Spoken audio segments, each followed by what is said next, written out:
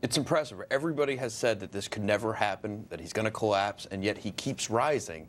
And who knows where it goes, right? I mean, there's not a clear position that will make him fall in the polls. He hasn't really taken a dip in a while. He's just been continuing his rise. It's really impressive. Obviously, everybody would envy his position, but so is Ben Carson. Yeah, Ben Carson, Sarah, has gone up 14 points in that same time period. He's number 2 at 20, 13 points behind Donald Trump, but nonetheless, he's up 14 points.